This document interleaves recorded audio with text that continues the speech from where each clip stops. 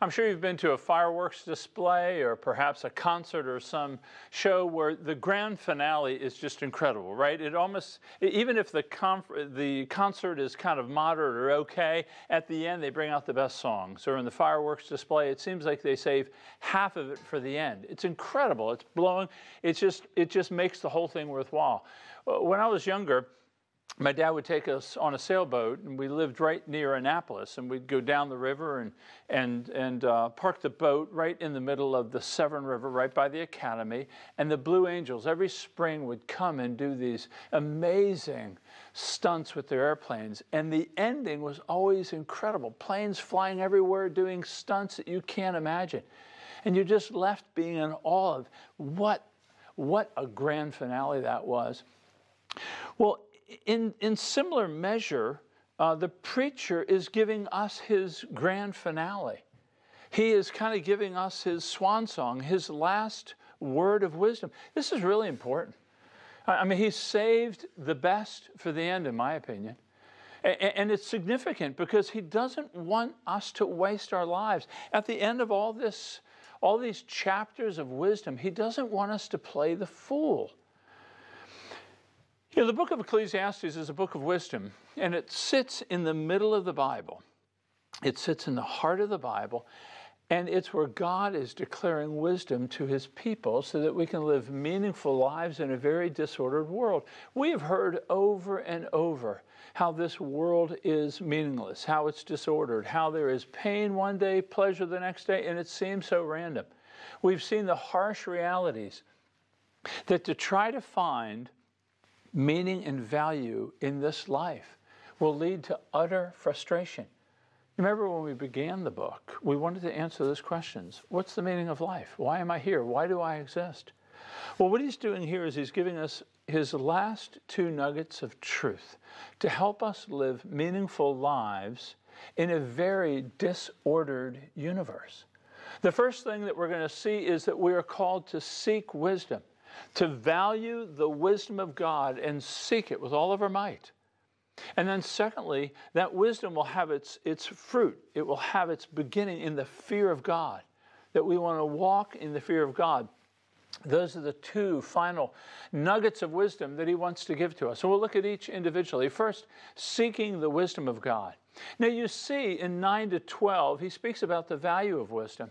And what the preacher does, we don't know, is it an editor speaking in the third person? Or maybe it's the preacher himself, just as a literary device, speaking of himself in the third person. Notice in verse 9, he says, besides being wise, the preacher, so he's speaking about the preacher here, also taught the people knowledge, weighing, studying, and arranging many proverbs with great care.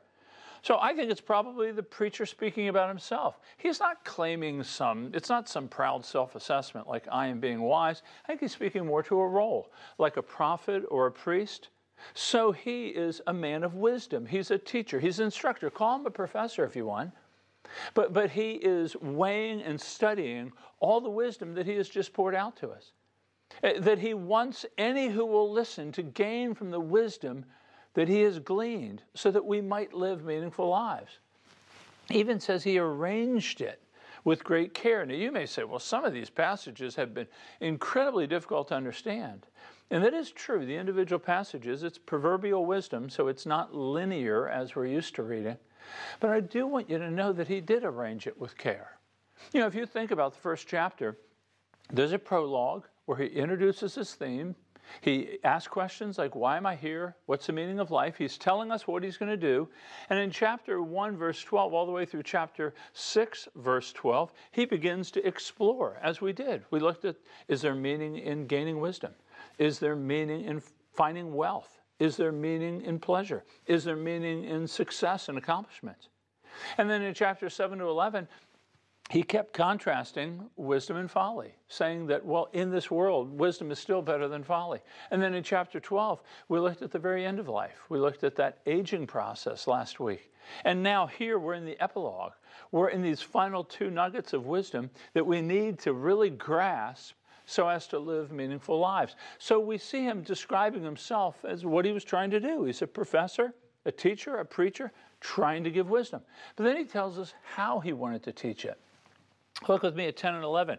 He says, the preacher sought to find words of delight, and uprightly he wrote words of truth. The words of the wise are like goads and like nails, firmly fixed are the collected sayings. They are given by one shepherd. So he's saying he tried to speak and write in a delightful way. I think he did. I mean, not just calling us to delight in this world, to eat and drink and enjoy the spouses and the work we have, but his delightful way of saying things, that there's a time for every season, there's time to live, there's a time to die.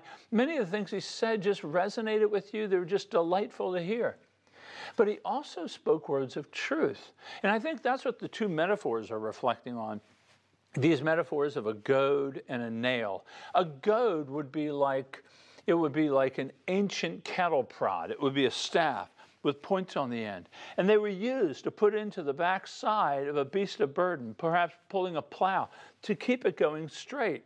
It would wound, maybe. It would be a sharp pain. The intent was to get the animal going in the right direction. His words of truth have been that way.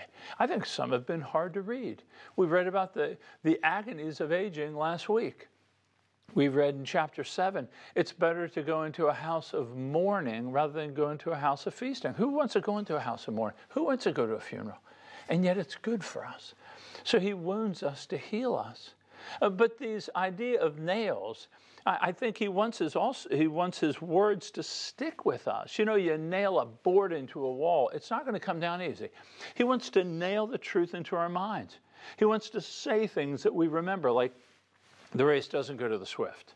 You know, the battle doesn't go to the strong, that two are better than one. He wants us to remember these things so that our lives will be reflective of the wisdom he sought to teach. So the preacher's still kind of speaking of himself. He said, this is what I've come to do, and here's how I've come to do it. But then he moves to the source of his wisdom. Look with me at the end of verse 11. He says, they, that is, all these words of truth and grace, they were given by the one shepherd. Who's the one shepherd? Well, some think that it's the preacher.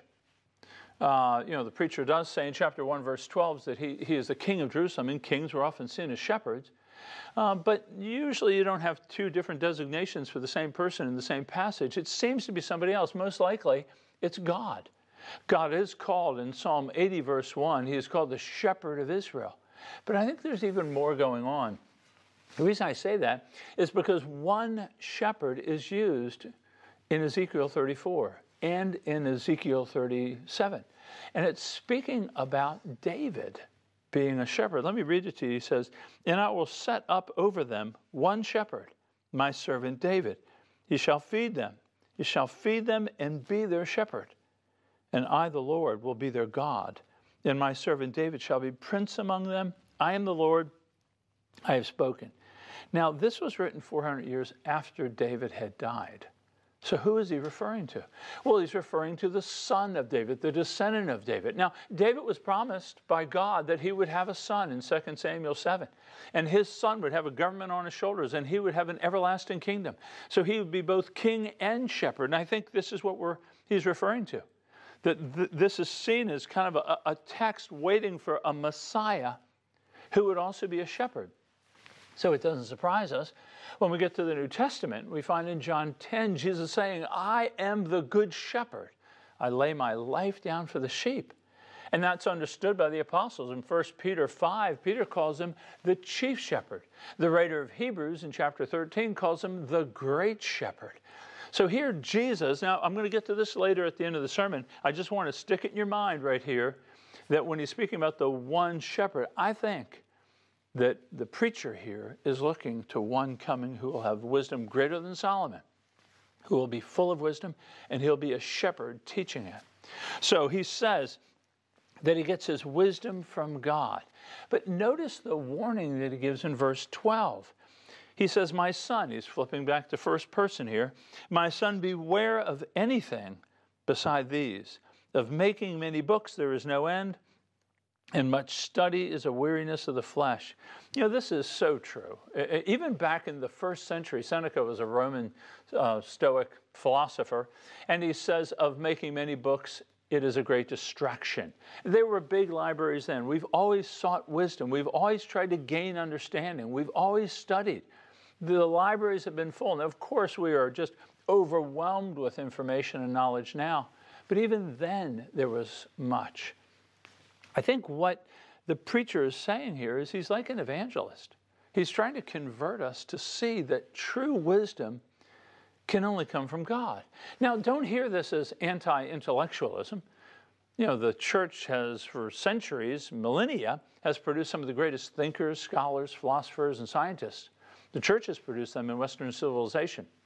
I don't think this is a burn the books mentality. I think what he's saying is that the wisdom of mankind is just subject to change. It's subject to limits. It changes. Our ideas, our opinions, our thoughts, they come and they go. You could say, in my close to 60 years, I've seen all kinds of thoughts and ideas change on marriage, on sexuality, on money, on all kinds of, even just within my own lifetime. And I think what he's saying here is, don't go much beyond these. That the wisdom from God will be the only thing that answers the true questions of life. We see the changing wisdom even with the COVID crisis. Now listen, there are people that are diligently working to bring about medical responses, and I am thankful for the hard work that they do. And I pray that they are successful and quickly at it. But there'll be another disease. There'll be another issue. In other words, the wisdom of mankind cannot serve us as only the wisdom of God can. I think that's what he's arguing here.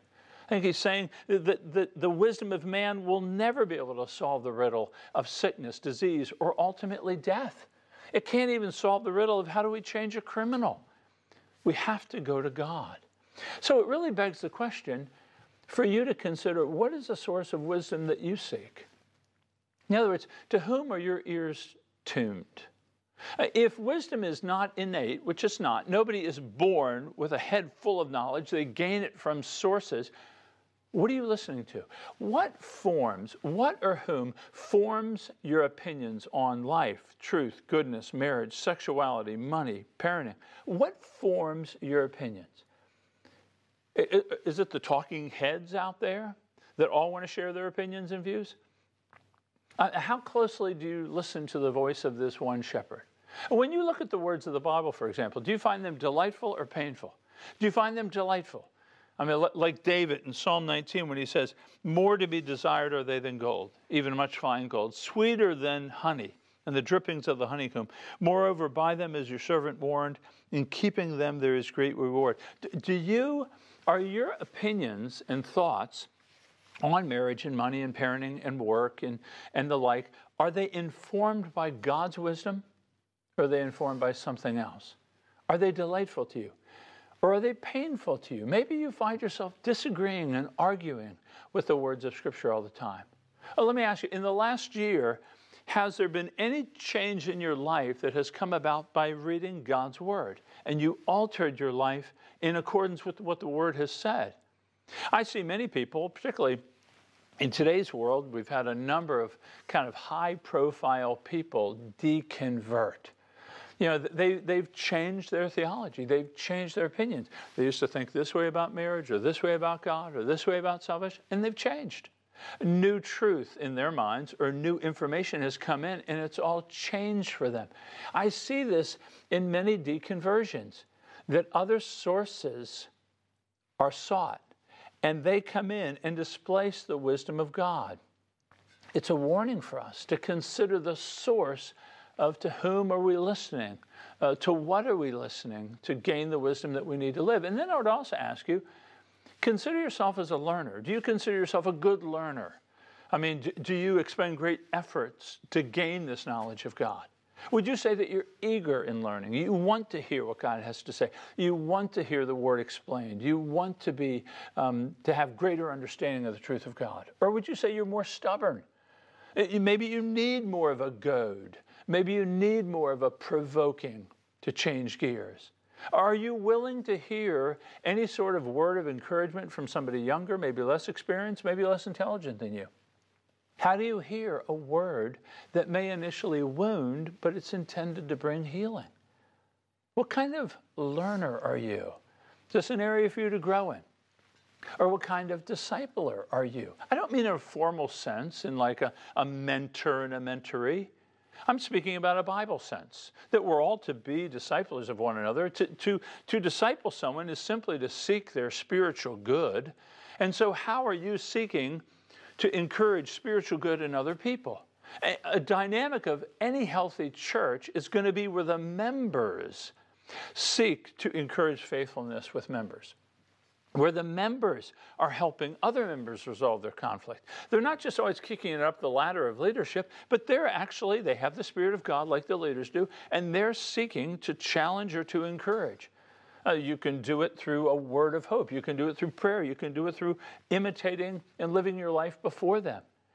But to what degree are you finding yourself encouraging others? You know, Paul says in Colossians 3:16, he says, "Let the word of Christ dwell within you richly, so that you may teach and admonish one another with all wisdom." In other words, the wisdom of God for us to live meaningful lives is not just coming through teaching, but also through the engagement of one member with another member.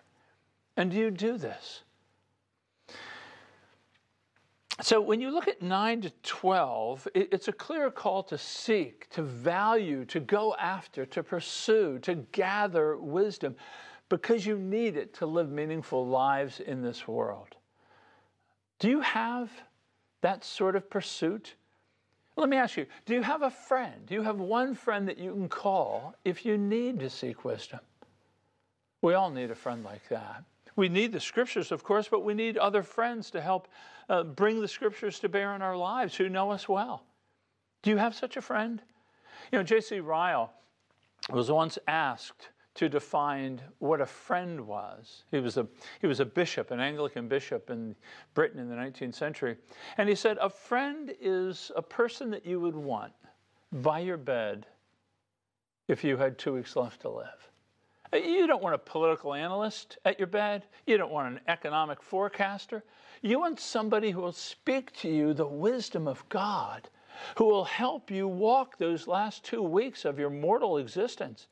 Do you have such a friend? This is the value and the beauty of the church. You have all kinds of people who would want to be that friend for you.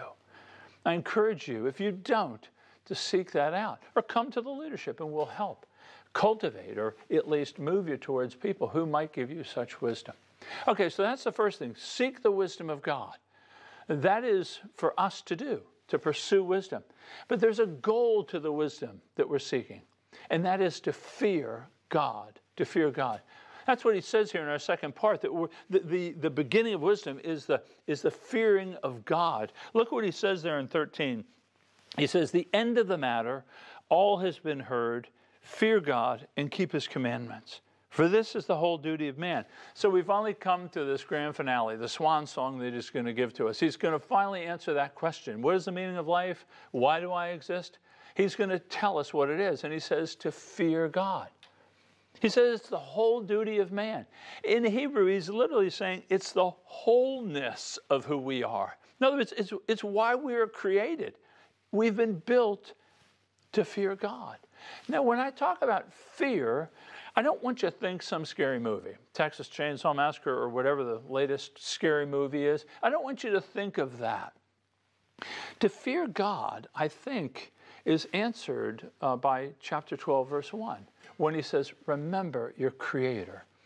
To fear God means that we believe God has created all things, that he guides all things, that he has sovereignly created, he sustains, and he's guiding all things to their ultimate purposes. Even the suffering that comes into our life, even the successes that come into our life, he's guiding all these things to his perfect end. To fear God is to recognize that your life has come from him. He has given it to you, and he's sustaining it, and it is on loan to you. You're going to return it to him. The very breath you're drawing right now, the mind that you're exercising to follow what I'm saying, all of this has been given to you. You know, Genesis 1:1, in the beginning, God created the heavens and the earth. God as a creator, to live in that reality is to live in the reality that everything I am, everything I have, everything I see, everything I experience has all come from him. Now, of course, he has called the man and the woman in the garden and following that we are to subdue and to exercise dominion over the earth. But we're working with all given stuff. We're just stewards. And so to fear God is to live in this reverence. It's to live in this awe, to revere God. That's what I think. It's a different kind of fear. So let me try to tease this out for you a little bit. C.S. Lewis, in his book, Problem of Pain, he speaks about this kind of fear. And bear with me for just a minute. But he says, suppose that you were told there was a tiger in the next room. You would know that you were in danger, and you would probably feel fear. But if you were told there was a ghost in the next room, and you believed it, you would feel indeed what is often called fear, but it's a different kind. It would not be based on the knowledge of the danger, for no one is primarily afraid of what a ghost may do to him, but of the mere fact that it's a ghost. It's a special kind of fear. It could be called dread. Now suppose that you were told simply, there is a mighty spirit in the room, and you believed it. Your feelings would then be even less like the mere fear of danger. There would be a disturbance, would be profound. You would feel wonder, a certain shrinking, a sense of inadequacy to cope with such a visitant and of prostration before it.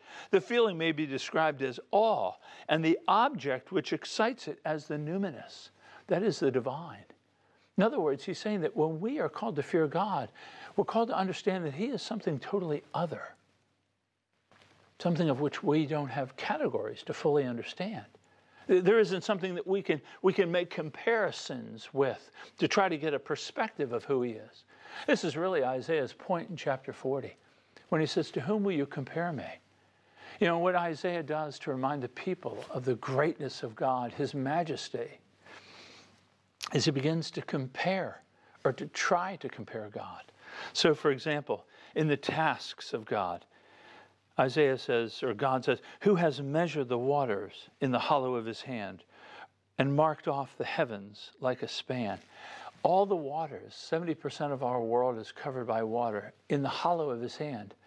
Can you compare with that?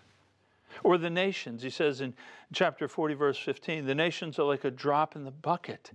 They're accounted as the dust on the scales.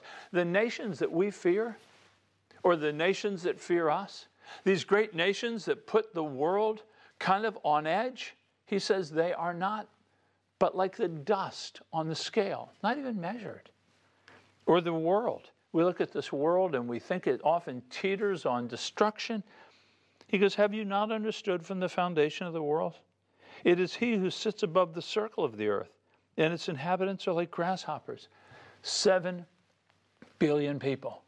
But they're no more than grasshoppers. There's no comparison to God. Or the stars. Lift your eyes on high and see who created these. He who brings out their hosts by number, calling them by name. We don't even know how they're there, how they got there, how they're being held there, what they're made of. And he has made billions of them and names them all. I can't remember the names of my children. I have 3. He has named them all. How do you compare with that? That's why at the end of the chapter he says, to whom will you compare me, that I should be like him, says the Holy One. Have you not known? Have you not heard? The Lord is the everlasting God, the creator of the ends of the earth. Isaiah is appealing to the people as I'm appealing to you. With what can you compare God? He is the numinous. He's the divine. We stand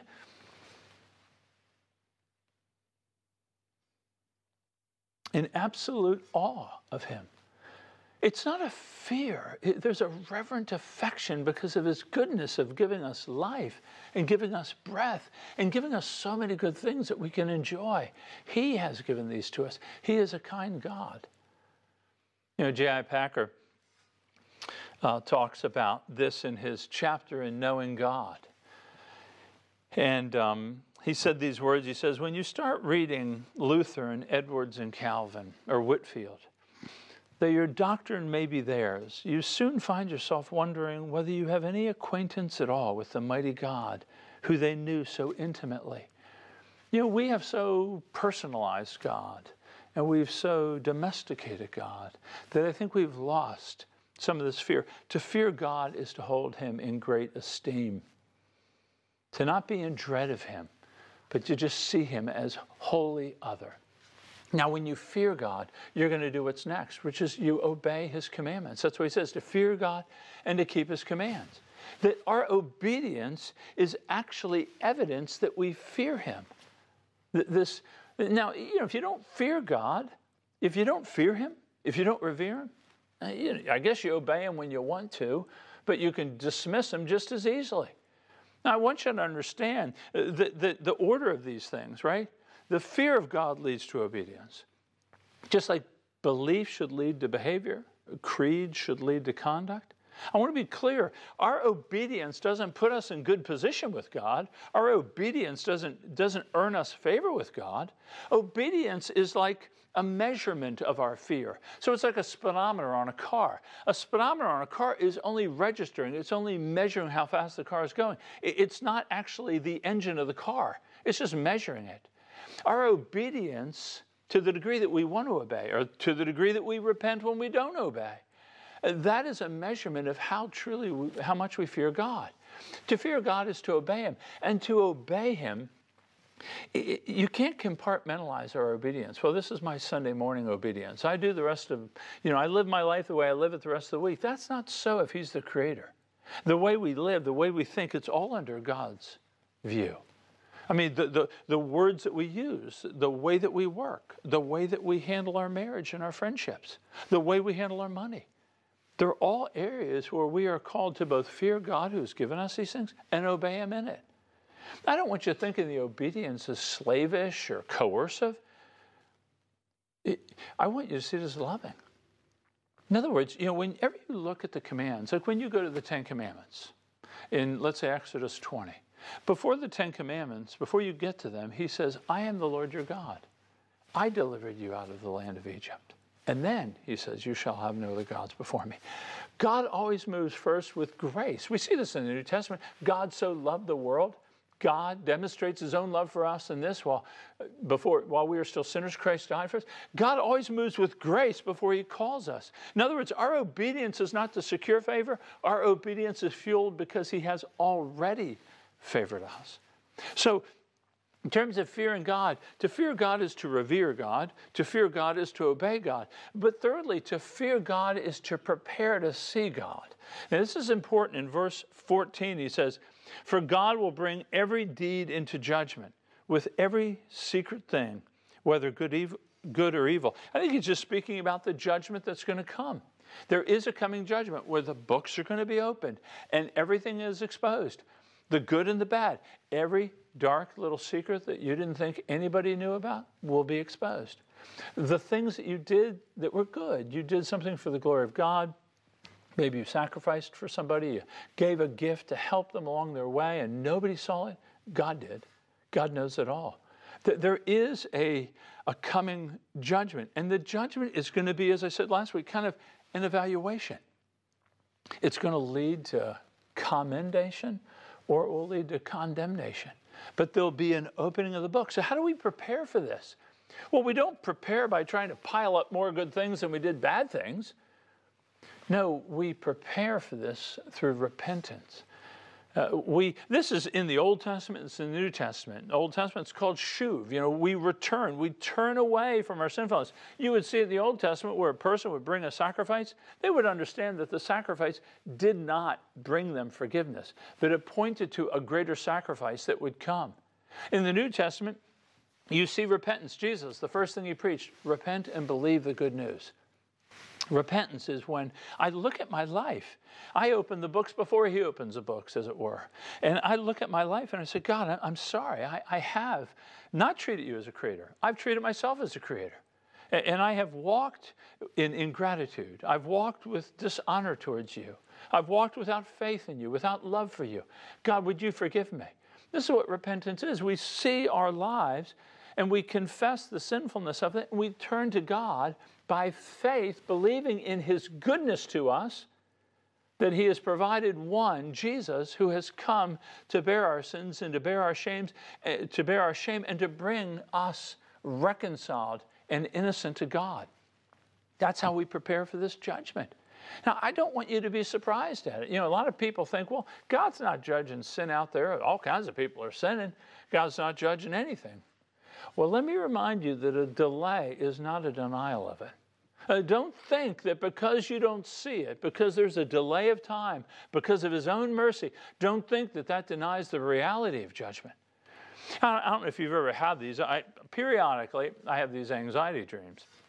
Anxiety dream is, you know, in my dream, I find myself all of a sudden behind a pulpit and I've got to speak and I don't have anything to say. I haven't prepared anything. Or I may be in my pajamas, or it may be the test you have to take, but you didn't prepare for it. Or you're asked to give a presentation. And we've all had these dreams at one point where you're not prepared, right? And what do? You wake up. And we all say the same thing. We all say, whew, glad that's a dream. This won't be a dream. This is really going to happen. There will be a judgment. You will not wake up from this. You'll be acutely awake for this. You don't want to wait to figure it out then. You want to deal with it now. Now, if you're thinking, you know, I don't like all this God of judgment stuff. I believe in a God of love. Well, you know, I do too. And I think a loving God, just as a loving parent would discern good and evil and move in accordance and separate or bring punishment where it's needed, so will a loving God. How do we offer hope to those who are suffering injustice and oppression? How do we bring hope to them without a day of judgment? You think about the injustices and the hardships that have been borne. Even in your own life, you've been treated unjustly, or perhaps unfairly. And what wells up within you is, I want justice. I want my day. I want things cleared. Well, they do too. How will they ever get it if there's no judgment day? Those racism or other injustices and oppressions that have happened, and they've never gotten their due. The day of judgment will be a day of reconciling all those things. But not just reconciling justice. The day of judgment is also going to mean that our lives matter now. Let's say you're doing something really good for someone. You're sacrificing themselves. If there is no reckoning, if there's no judgment at the end, what does it matter? Nothing matters. I mean, nobody will remember. Nobody will know. Everything you're striving for right now. Maybe you're doing something really good. You're a social worker and you're really working hard at it. Well, if there's no judgment, it can't matter ultimately. It may matter now, and I'm sure it matters to some now, but it can't matter ultimately. But with the judgment, everything matters. The cup of cold water, not forgotten. Crossing the oceans with the name of Christ, not forgotten. Helping a neighbor, not forgotten. All those things. Leland Ryken, in his book, Everything Matters, he says this: the final message of Ecclesiastes is not that nothing matters, that hevel, that meaninglessness, but that everything does. What we did, how we did it, and why we did it will all have eternal significance. The reason everything matters is because everything in the universe is subject to the final verdict of a righteous God who knows every secret. It's incredible. Everything matters. From a book of meaninglessness, we have total meaning because God is the judge of all things. So to fear God is to revere Him. To fear God is to obey Him. To fear God is to prepare to see Him. Last, to fear God is to long for Him to restore all things. Listen, we've been through Ecclesiastes, and we now understand our word better. We understand our world better. Gone are the trite explanations about why people suffer. Gone are this cause-effect. We think that, you know, if you work hard, you're going to get your due. No, the race doesn't go to the swift. The battle doesn't go to the strong. We understand our world is upside down. We understand the disorder of it. And we ought to fear God by longing for Him to bring it to its beauty once again. You know, Ecclesiastes is not quoted in the New Testament, but Paul does allude to it in chapter 8. Chapter 8 he writes, creation was subjected to frustration. That would be the word meaninglessness or vanity.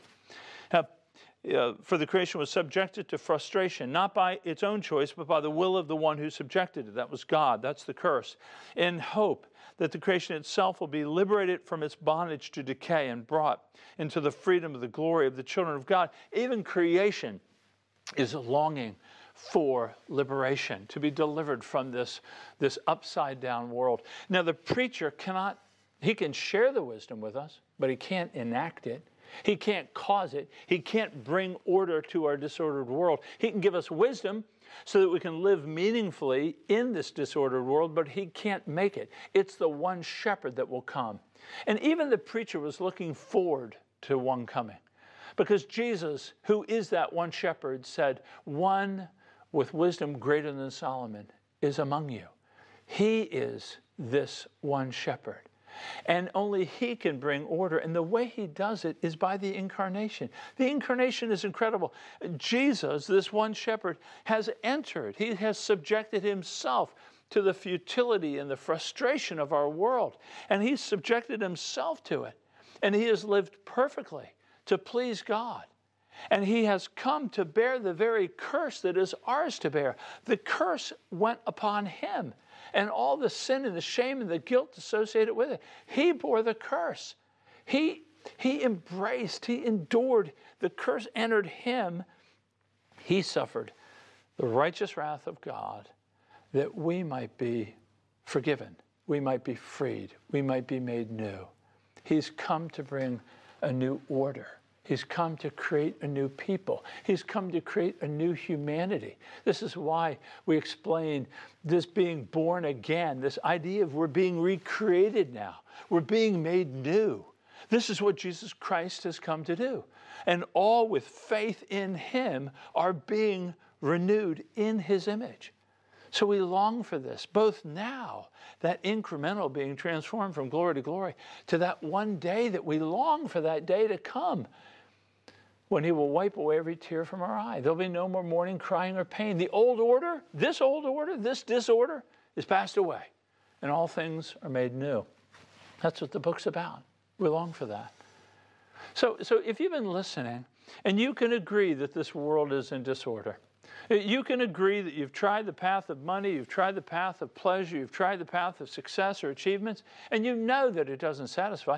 There are longings in you for more than this world can ever give. This is because God has placed eternity in your hearts, as we read in chapter 3, verse 15. One author said it this way, that God has planted in us desires that stretch infinitely beyond the horizon. There is nothing under the sun that can ultimately satisfy you.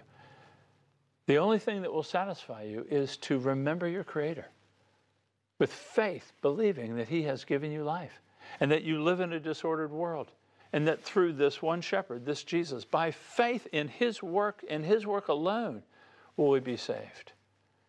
And for the Christian, I hope you are being reoriented, that all of your life is to be lived in the fear of God. That you look at your marriage, you look at your money, you look at the way you work, the way you speak, the pleasures you pursue. You look at all those things, and you recognize it's not meaningless. Done for the glory of God, it's very meaningful. That's why Paul says at the end of 1 Corinthians chapter 15, he says, therefore, brothers, be immovable, be steadfast, always give yourself fully to the work of the Lord, for you know that your labor in the Lord is not in vain. It's not vanity. It's not meaninglessness. It's meaningful because done for the glory of God makes everything meaningful. Everything matters because God has brought forth his Son into this world. So I trust that this book has given you a better understanding of your word, has given you a greater understanding of the glory of God, has raised up the need for one to come and deliver us from this disorder, and to see that in the person of Christ, that you'd want to follow him. That even now, in this day and in this life, your lives will have meaning and value and purpose because they're done for the glory of God. They're done in the fear of God. Let me pray for us. Father, thank you for the grace that you've given to us in Jesus Christ. You've opened our eyes to these things. Father, may all those listening, and even myself, grant to us the grace to walk in the mercy that you've given to us. Give us a hunger for the wisdom that you have offered to us. Make us be seekers of wisdom, that we might be living in the fear of God for your glory and your purposes, longing for that day to come. I pray this in the name of Jesus. Amen.